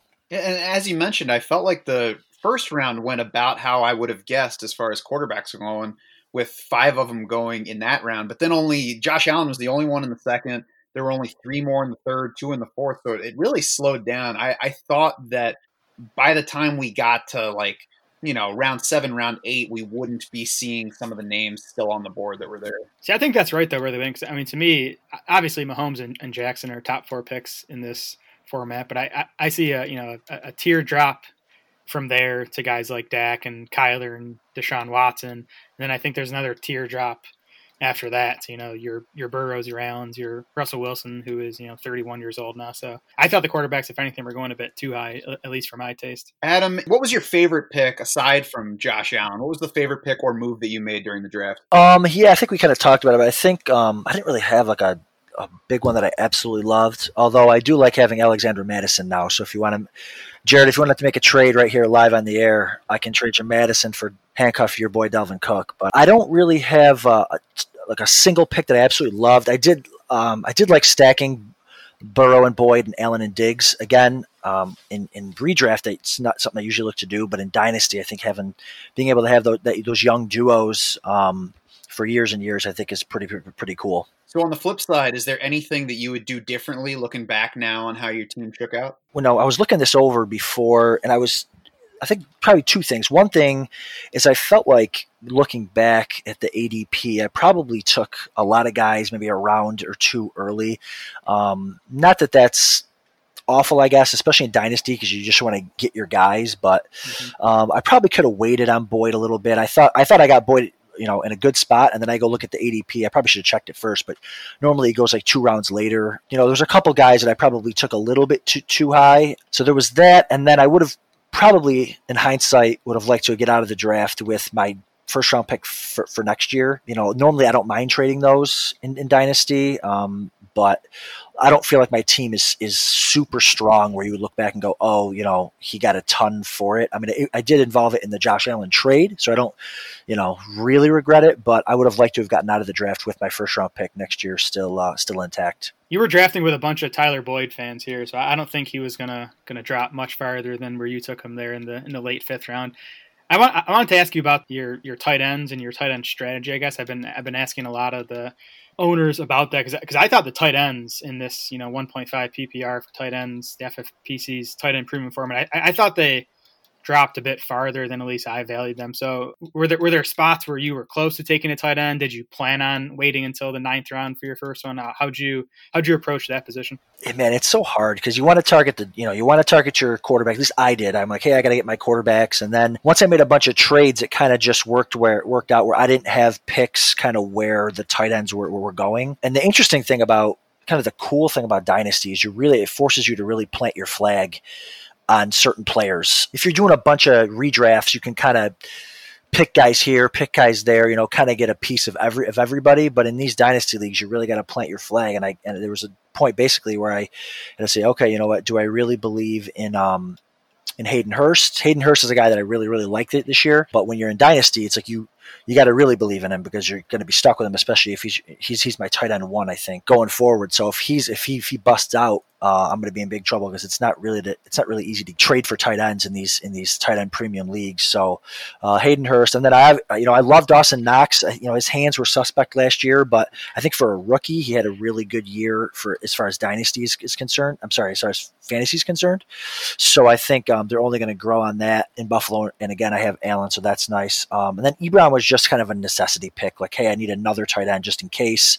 He'll probably have a decent year this year in Pittsburgh. I don't plan on having him more than 2 years or whatever. So, but he could kind of be a surprise pick there at tight end for me. Yeah, and Ebron's still only 27 years old, so I like the value there. Yeah. Well, Adam, thanks very much for joining us and talking about your team. I look forward to taking your money this year and next. No problem. I'm happy to donate. Don't expect me to be overpaying for Madison either. We'll see. We will see about that. Yeah, we will. All right, man. Take care. Thanks, guys. Next up on the list is Brian McFadden, who hasn't added a team name yet in the league. Brian, thanks for joining us. And do you think you're gonna name your team at some point? Yeah, I'll scour my brain to come up with something to use now that it's weird drafting team a couple months before the season, and then I'll have a little time to come up with a squad name at some point. It's nice to let the players on your roster be able to kind of drive that a little bit too. Yes, exactly. Let's get into Brian's roster then in this startup draft. So Brian only made 3 trades, but one of them was a big one. He sent his 2021 first and third round rookie picks, plus his 4th, 9th, and 11th round picks in the startup draft for the 107, which he ended up taking Kyler Murray there. He also got 12th and 18th round picks in the startup draft in that trade. Before taking Kyler Murray, Brian opened his draft with Michael Thomas at the 106, later added DK Metcalf, T.Y. Hilton, Laviska Shenault, AJ Green, James Washington, and Sterling Shepard to his wide receiver core. Beyond Murray at quarterback, Brian took Drew Brees in the 9th round and Cam Newton in the 12th. Running back, he has Miles Sanders, who was the pick at 207, J.K. Dobbins in the 3rd round, Le'Veon Bell in the 8th, Darrington Evans in the 13th, and then a couple more rookies, Michael Pirine and DJ Dallas late. And at tight end, it's Noah Fant in the 6th round, a guy I definitely wanted to land, so I was not happy about that one. And then Gerald Everett in the 14th rounded out Brian's squad. Now, Brian, Jared mentioned it. That move for Kyler Murray at 107 was bold. How did that come together for you? Yeah, I went into this kind of, wanting to make sure I got, I had about a list about 28 guys that I wanted to try to get about 4 of them. And one of those was kind of securing one of those top 5, younger quarterbacks between Dak, Deshaun Watson, Kyler, Mahomes, and Lamar. I knew were going to be off the board when I picked. So I was kind of originally thinking Kyler at the 1.06. But then Tim sent me kind of an offer to move up, and we went back and forth a little bit. And I jumped on it to lock in being able to get a top 10 pick and then securing one of those younger quarterbacks. So if you hadn't been able to get that 107, would you have taken Kyler at 106? Yeah, most likely. Or I would have tried to trade back probably. And then I would have looked at like Deshaun or Dak in that 10 to 15 range probably. Now let's back out of that a little bit, and why don't you tell us something about your dynasty experience and or Superflex experience in fantasy? With some of the people that are in this league, this is probably not great from an expected value standpoint, but this is my first dynasty league and my first Superflex league, so I just have kind of pumped the brakes on new season-long leagues like the last couple of years with kids and work and stuff. Like the Tuesday night waiver runs are just way too much. So I've just been doing more best ball, and I play a lot of DFS. So just been focusing on those and said, I wouldn't jump in another season-long transactional league unless something cool and interesting came up. And when you guys sent the invite in for this, I thought that was, I like the format with the Superflex with the 1.5 tight end PPR, and thought, also with everything that's going on in the world with the pandemic and being stuck at home, having to prep for a draft and having something interesting to do, obviously piqued my interest too. So this was kind of just the perfect storm of a new fun league to get into. Yeah, the Superflex format is still fair. I'm inexperienced in Superflex as well. Played a little bit more Dynasty, but it's definitely something to get used to. And it's fun to get used to it in a way where there's skin in the game too, where you're not totally playing around, but you're actually, invested in making sure that you do it the right way. Absolutely. You mentioned having a list of 28 players. Besides trying to get one of those young quarterbacks, what strategy did you have heading into the draft?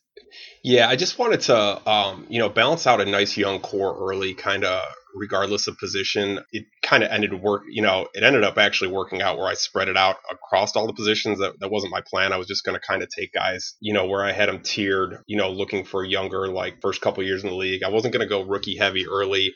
I did lock up Dobbins at 3.06 though. That was right at the kind of a tier drop in running backs for me. And then I ended up taking a few more rookies than I kind of expected to later in the draft, but I think that's just kind of what happens at the running back position late. When you get into those late rounds, you're not, you're just taking projections of players, and I wasn't going to just invest in guys that were older at running back. So I ended up a little more rookie heavy than I kind of thought initially, but I definitely wanted to have like a younger core of guys that were in the league and then try to jump on some, vets late in the draft that had like, short-term ceiling to them. I ended up with T.Y. and A.J. Green. Ideally, I probably would just have taken one of those two guys, but I just think from like a weekly in-season ceiling perspective, they give you that where they can hit for the multiple touchdown games and big yardage games, as long as they're healthy, which is going to be to be seen, unfortunately. Yeah, I certainly think the format ends up finding plenty of those veteran guys falling beyond, where their immediate value can lie. And perhaps here on FFPC, where the rosters are only 20 deep in season, you can only keep 16 year. I feel like it might even elevate the value of those guys a little bit more than your typical dynasty league, which could have, 40-man rosters carry over from year to year, and you just don't have veterans hitting the wire. Yeah, exactly. Do you feel like you pretty much, besides getting those more rookies than you had planned on, do you feel like you pretty much stuck to your pre-draft plan, or were there points where you really made significant adjustments to follow the draft flow? Yeah, for the most part, the one thing I didn't, I made 3 trades. I didn't make a ton of trades because one, I didn't kind of want to lose sight of what I wanted to do and just end up missing on spots. But that was the one thing when I kind of made some trades in the middle of the draft. I was actually looking initially to do what I think Jared ended up doing with tight end, where he went back to back with a couple of young guys. I think he took Hunter Henry and Hawkinson, maybe. Yeah, that's right. I grabbed Fant before that, and I was hoping to grab one of those other guys from that tier, but just kind of the way the draft fell in that like 8th, 9th round, I ended up taking Le'Veon, which I don't know how I feel about that. I'm always kind of wishy on like Adam Gase offenses, but like you're also sitting there with a guy who got like 70 plus targets there in the 8th round. So I thought that was pretty decent value as my RB3 at that point. And then just there was like a flood of QBs and tight ends after that. So I was sitting there like 3 picks off my pick in the 9th and dialed up a trade to come up and get Breeze, who, taking a 41-year-old quarterback in Dynasty, I'm not a huge fan of, but to be able to like stack him this year with Michael Thomas from a superflex standpoint I liked. So yeah, I knew the quarterback run was going to hit. It was just weird. I didn't know what my plan with QB2 was, and I would have wanted somebody that wasn't 41 years old, but I guess I'm okay with the way that ended up playing out. Well, how come you didn't add Taysom Hill, who's obviously the long-term plan in New Orleans? Yeah. Oh gosh. Yeah. Yeah. Taysom Hill's like a year younger than Breeze, isn't he? Isn't he like 38? He's definitely up there. How about Cam Newton? Do you expect him to potentially be a factor this season, or is he more someone you're just hoping maybe can be the replacement for Drew Brees? Yeah. That's kind of the thing. And if I get something out of him this season, that would be ideal. I mean, we can. Not that there's a ton of quarterbacks out there on the waiver wire, but I'll probably look to add a fourth guy on the roster just if it becomes available once the season starts. But I wasn't going to just take somebody with less upside with that third QB pick at that point. I just thought Cam, if he signs, probably's got a higher ceiling over the next couple of years than any of the other guys that were out there. Yeah, we were talking with some of the other owners about it's probably going to be a mad rush on the week 1 waiver wire to get any of those quarterbacks that are still sitting out there. Yep. What was your favorite pick or move that you made during the draft? I don't know. I like from a rookie standpoint, I like Shenault from Jacksonville a lot. I kind of liked him come out of college. I like the landing spot, like that he could be, involved in the run game a little bit. I like the trade I made. I mean, being able to lock up, a top probably 4 quarterback and the number 1 overall wide receiver in a startup, I thought was huge, especially with Miles Sanders coming in the second round. So yeah, I liked coming up and being aggressive and making that trade for this year. Mm-hmm. Is there anything now that we're past it, anything you would do differently in hindsight looking back at your draft? Yeah, I probably would have addressed another tight end. I think I like Gerald Everett a lot. I probably took him around early. I was between him and like Jack Doyle at that point, which I think, Matt, you took him, didn't you? I honestly don't remember if he landed on my. Oh yeah, I think he's on my team. Do you have Jack Doyle? Yeah, I was between those. I think Ian Thomas went right before him too. So yeah, I probably would have liked to get another younger tight end on my roster with some upside, but being a onesie position that you start one, and I don't really think I've got 2 guys that I would be starting flex at this point in the beginning of the season. That's something I'll probably look to address during the season. But yeah, ideally, I would have probably took another tight end around that 9th, 10th round range, like a Hayden Hurst, Blake Jarwin, something like that, and then gotten either vet like Doyle or another guy like Ian Thomas, Gerald Everett later in the draft.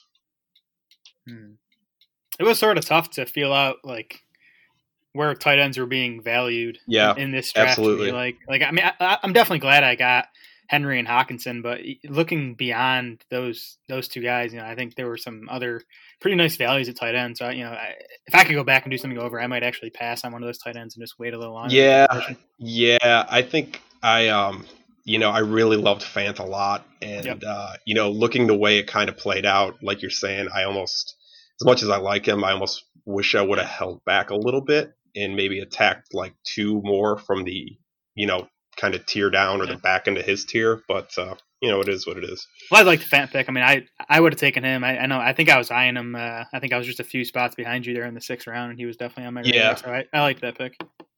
Thanks. I think we all should have just gone with Jared's method and picked a letter to start the last name and then only drafted tight ends that fit that letter. Yeah. He's got Henry Hawkinson and OJ Howard. Oh, geez. Exactly. Yeah. I'm feeling good about that trio. Yeah. What do you think on OJ Howard this year? I'm not expecting anything out of him this year, but I mean, I'd like to see him get out of Tampa Bay. Produced in college, has produced in the NFL. I think he still has a pretty bright future. We'll see. We'll see how long Gronk can stay on the field. Yeah, that's going to be interesting to see down there. They got a lot of mouths to feed. Yep. Mm-hmm. It'll be interesting to see if their defense is going to be better this year too, because I think that that helped their offensive numbers a lot last year. Just all those games being shootouts and Jameis throwing pick sixes all the time and stuff like that. All right. Well, Brian, thanks very much for taking the time out to join us and talk about your team. We look forward to competing over this season and next and going forward. Absolutely. Thanks, guys. Take care, man. Take care. Next on our list here is Jake Valike, the owner of Spree at Last. Jake, thanks for joining us. Hey, guys. Thanks. I appreciate you having me on discussing the draft. Yeah, so Jake was super busy during the startup draft. He made 11 different trades, a bunch of them involving a whole mess of picks, even a couple of players. I'm not going to go through all of those, but the gist of what he ended up with is Jake, he owns only second 4th, 5th, and 6th round picks in the 2021 rookie draft. So he did lose his 1st and 3rd round picks.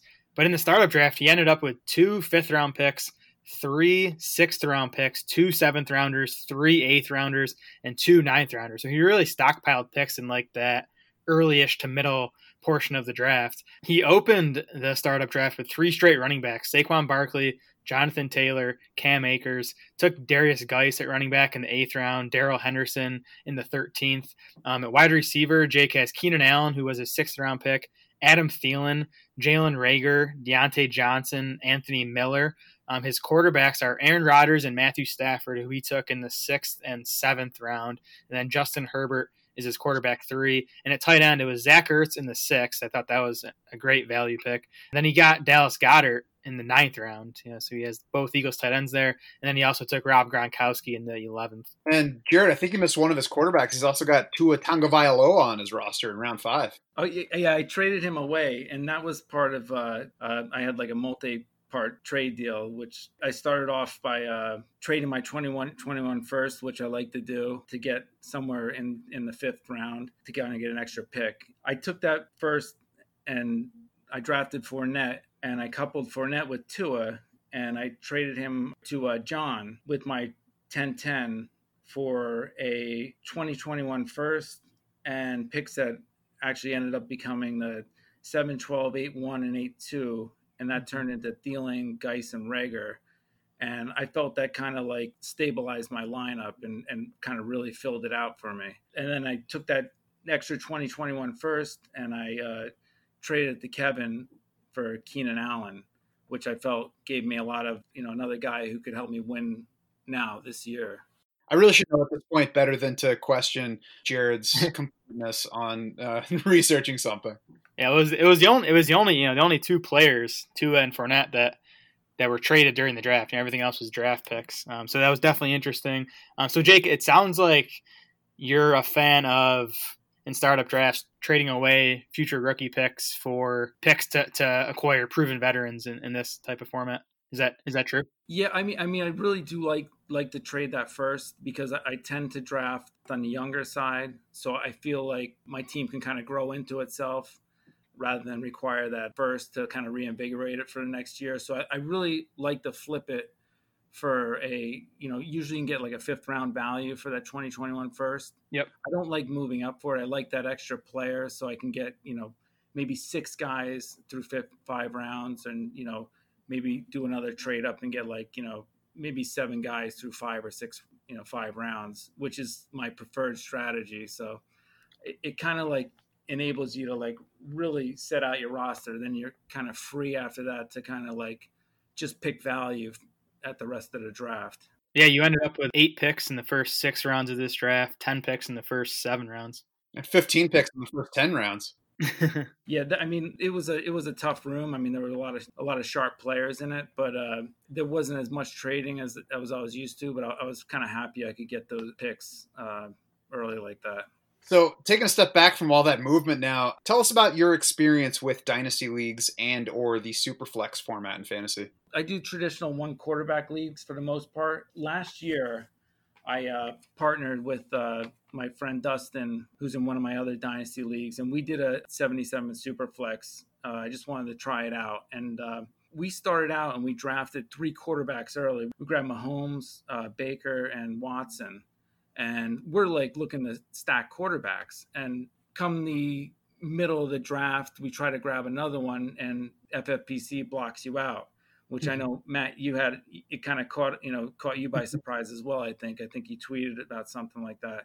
Yeah. And, so that kind of blew up our strategy, but, the team ended up pretty good anyway. And I understand why FFPC does it for competitive reasons and everything else. So it was just one of those things that kind of snuck up on us in that draft, but I knew to navigate around it in this particular draft. I have to say, as we're talking about quarterbacks, your 8th round pick of Justin Herbert made me second guess my earlier pick of Ryan Tannehill, because I was deciding between those guys, and I decided to go for the guy that was a safer bet for 2020 production, kind of hoping, not knowing that it wasn't likely, but hoping that Justin Herbert would make it back to me. But that was the one spot in the draft that I can really remember thinking, maybe I should have done the other thing in my last turn. If you want, I'll flip you Herbert for Tannehill. Here we go. Here we go.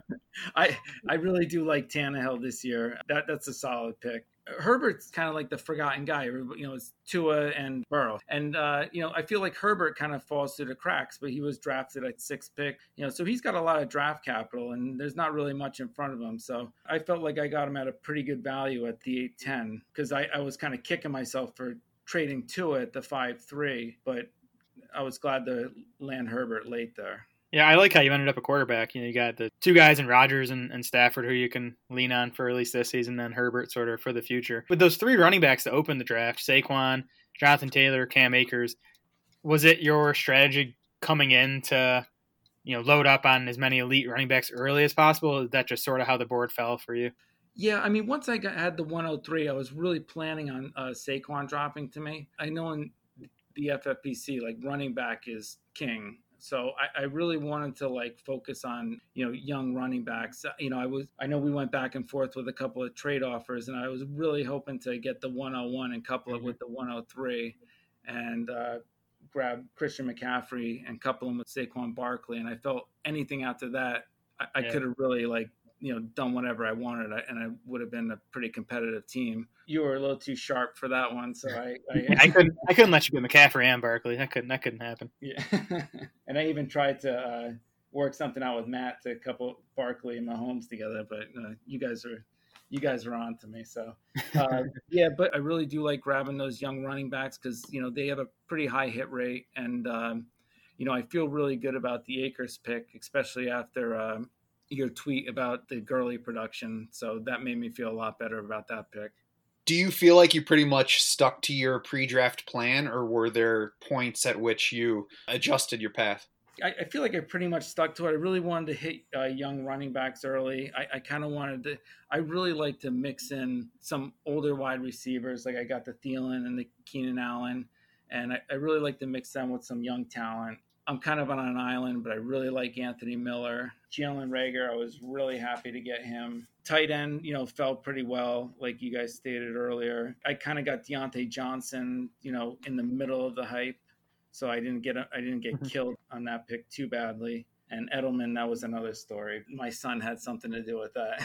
Well, what's that story? So I'm sitting here scrolling through the draft board. I'm at 1503 and 1505, and I'm looking at drafting Jared Cook and Paris Campbell. I'm trying to figure out which one I'm going to pick first, which one is going to get past Phil. So my son comes out of nowhere, and he's 5 years old, and he tackles me, and I look at my phone and I draft Julian Edelman.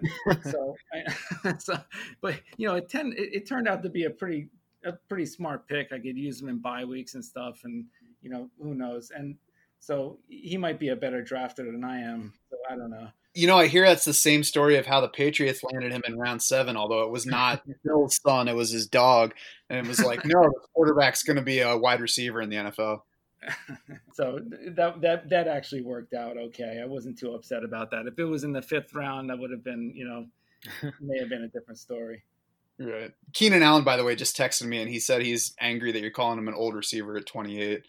Yeah, it's kind of ridiculous, isn't it? But everybody, like the fantasy community, seems to have he's like an afterthought now. I mean, he's still a really top tier talent, but Tyrod, he's not the worst quarterback in the world, and if Herbert turns into something, I mean, he could have a pretty decent year. I'm not planning on number 1 wide receiver, but I'm hoping for a 2nd tier value. So we'll see. Yeah, I mean, I don't think Tyrod Taylor is going to be on the field for that long. Anthony Miller's an interesting case because he has a pretty wide range of outcomes this year, I think, especially given that we really don't know what's going to happen with this Bears quarterback situation. It should improve because of the competition. Anthony Miller is still young. Jared and I both loved him coming into the league. Every time I think about Anthony Miller, I feel like I should be more excited about his long-term outlook right now. It's tough to get excited about the Bears number 2, even if he is the clear number 2. It's hard to get excited about the Bears number 2 receiver this year, but he certainly has a path to 100, 110 targets. Yeah, I mean, I love him. I mean, he really came on at the end of last year. And like, one of the things I read about him was he was saying that there was a big adjustment for him coming from college to the pros. And like, he felt like everything started to click last year. He said, his old tricks that he used to use, they weren't working and he had to adjust. And he really feels like he kind of found his, his rhythm, and it really showed on the field. His numbers towards the end of the year were pretty top notch. I mean, I love watching him. I know everybody says he looks like a little Antonio Brown, but he really does. He's not Antonio Brown, obviously, but he has like that same movement, and he's just a fun player to watch. And I'm really excited to see what he does this year. He should have improved quarterback play. I'm excited. I have him in almost every dynasty league. I mean, I love the guy, so I got a lot invested in him. So maybe it's just wishful thinking. I think that I remember his college stuff reminding me even more of Steve Smith coming into the league. Yeah, it's an interesting comp. Yeah, Steve Smith would work too. Isn't nothing wrong with Steve Smith? No, not at all. I'll take it. Jake, anything that you would do differently in hindsight, looking back at your team now, looking back at the draft itself? I mean, Rodgers and Stafford have the same bye week, so they're both on bye week 5. So in retrospect, a little bit of a mistake because unless Herbert's starting at that point, that's probably a loss that week. Missing out on Chark kind of stung a little. Rhino grabbed him at the 509. He's a guy I'm kind of planting my flag on this year. One of my co-managers in another league, Greg McLean, turned me on to him when he was coming out of college, when everybody was sleeping on him. Well, most everyone. He's coming into his 3rd year. He's going to be 24 years old.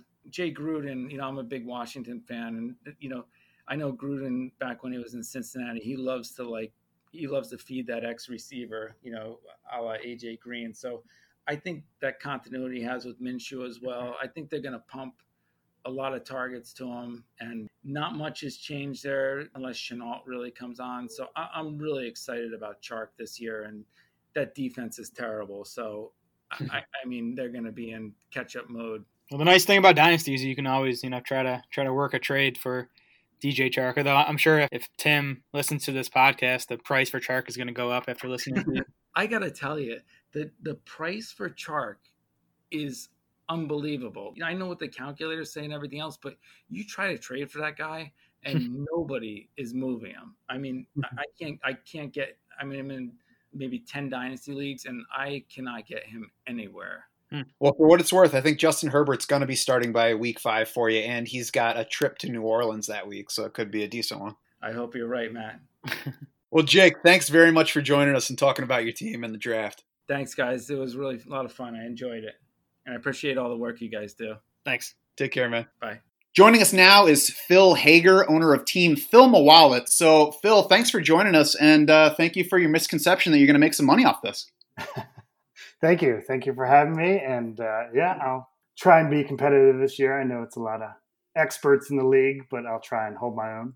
And Phil came away with that, but I think it's a solid team in the startup draft. So Phil made 6 trades during the startup draft. I think the biggest one was trading down from the 11th round to the 18th round in the startup draft. But he picked up a 2021 second round rookie pick and 2 2021 third round rookie picks in that trade. He did end up trading away those extra third rounders, but Phil does now own 2 second round picks in next year's rookie draft. In the startup draft, Phil made pretty heavy investment in the quarterback position. He took Lamar Jackson in the 1st round, Daniel Jones in the 4th round, Drew Lock in the 7th round. So a nice trio of young quarterbacks. Phil spent a pair of second round picks on running backs, taking Nick Chubb at 206 and Derrick Henry at 211. He later took Raheem Mostert in the 8th, James White in the 13th, and other Patriots running back, Damian Harris in the 16th round, and rookie Eno Benjamin in the 19th.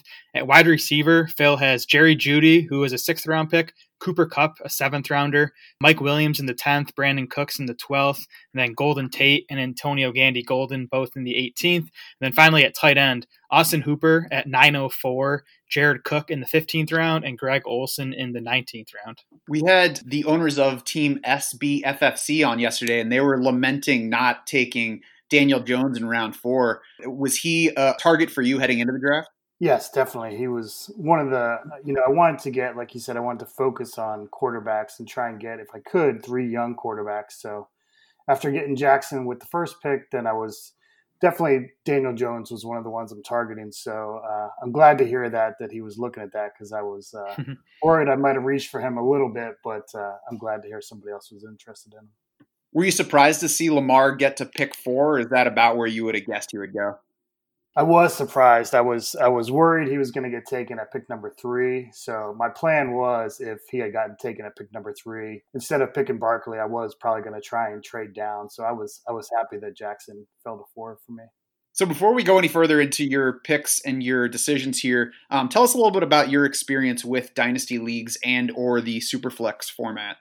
Dynasty Leagues I've been playing this is going to be my 4th year. Been doing fantasy for about 20 years, but Dynasty, this is my 4th year, and just joined a Superflex last year. So I'm hoping my team this year does a little bit better than my one last year. So this is my 2nd year playing Superflex. Did you learn anything from playing that last year that you didn't know, or something that you feel better about now than you did going into that first try? I did. I think during the waivers, I probably will try and focus on, if there's good available potential starting quarterbacks available, try and go after them a little more aggressively. Throughout the year, it was just regretting not bidding higher, or holding on to another fringe roster player instead of trying to get Tannehill on my roster. So kind of since that waiver run, I've regretted not getting him on when I had a chance.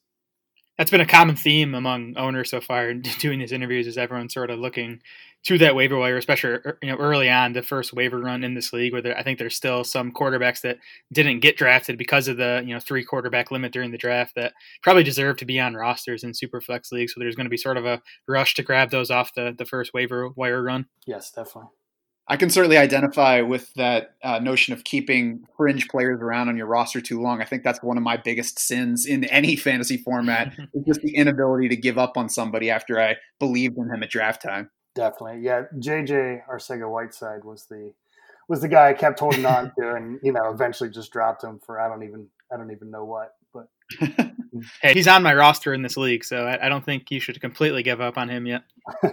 That's right. Besides the young quarterbacks that you mentioned, what was your strategy heading into this draft?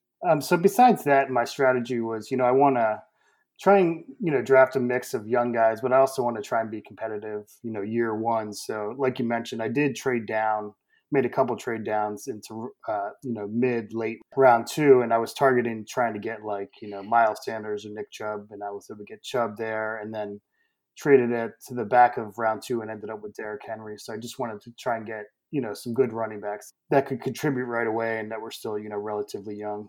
Just, getting the 3 young quarterbacks and getting 2 or 3 running backs that would hopefully contribute right away was kind of my main strategy going in.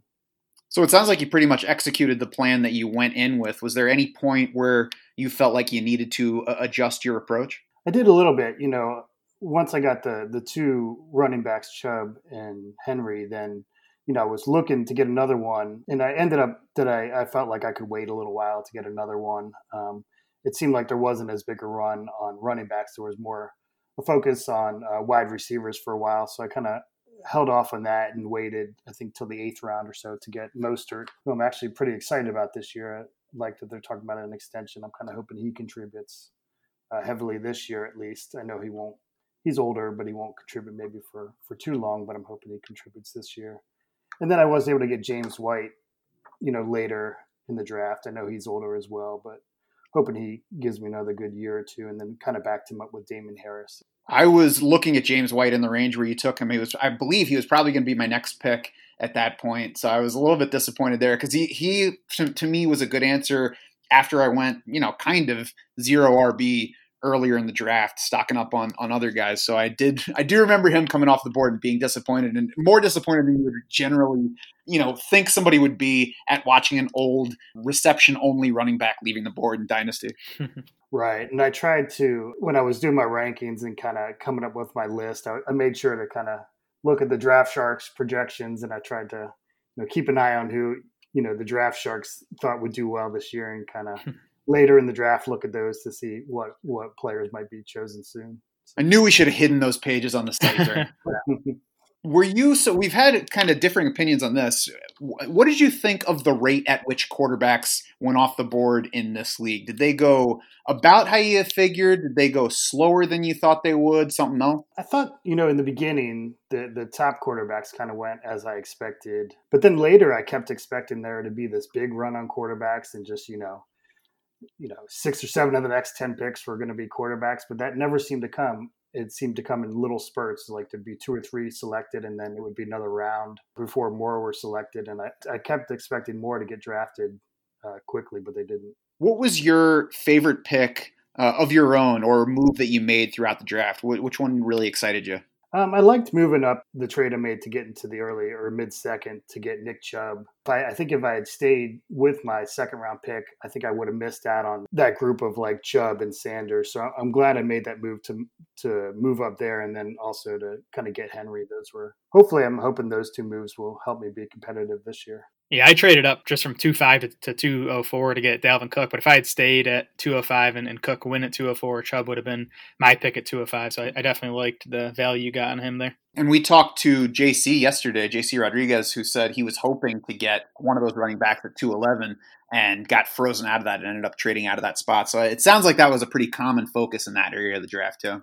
Is there anything that you would have done differently in hindsight now that we can look back on the results of that draft? I think, I was targeting quarterbacks, and I'm glad I got 3 young ones, but potentially maybe on that third quarterback, if I'd maybe held off for a little bit longer, it looked like there were some pretty good values later in the draft. Brady and Garoppolo in the late 8th, and then I even like Cousins and Teddy Bridgewater even in like the late 10th. So, maybe if I'd held off on, I do like Drew Lock and think hopefully he'll do well, but, I potentially could have held off and, address some other positions and still gotten a good quarterback later. Did you go in with any sort of plan to stack teammates, such as the Drew Lock and Jerry Jeudy combo that you got? I didn't. And that was just kind of coincidence on who was available when. I am a little nervous on that Drew Lock and seeing how many weapons he can support. I know, Cortland Sutton did great and Noah Fant did well last year, but just curious to see. I'm hoping Drew Lock does well and can support kind of all those weapons, and I'm hoping those weapons kind of elevate his game.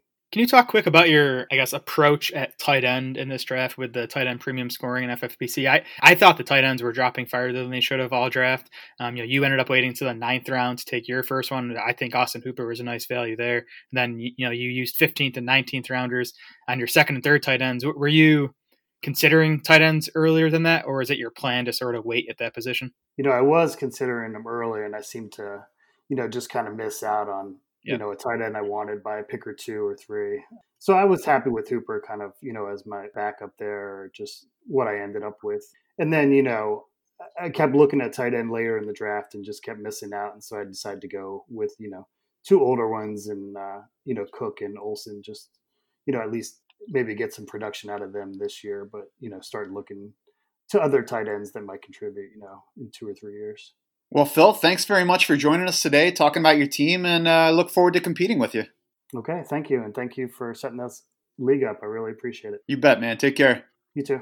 That'll do it for this beefy episode of the podcast. Head over to DraftSharks.com now for updated dynasty rankings by position. You can also find 2020 rookie draft rankings for offense, IDP, and a combined cheat sheet. You can also expect to see much more dynasty content throughout the year, including check-ins on this Superflex League on DraftSharks.com. You can find us and most of our league's owners on Twitter. We are at DraftSharks. Jared is at SmolaDS. I am at SchaufDS. That's SCHAUF.